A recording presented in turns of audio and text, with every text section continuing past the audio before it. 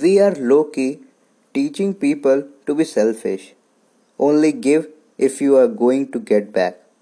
Only give a helping hand to the ones who will be there when you fall. Only give support to those who support you. I mean, what?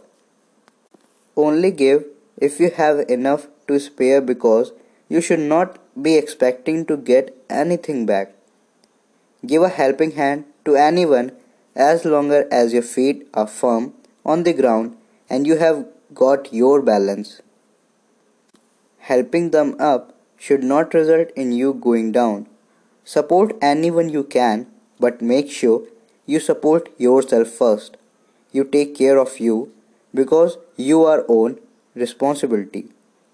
Being kind is being genuine, and there is nothing genuine about using one hand to help while holding the other out with the intent to take.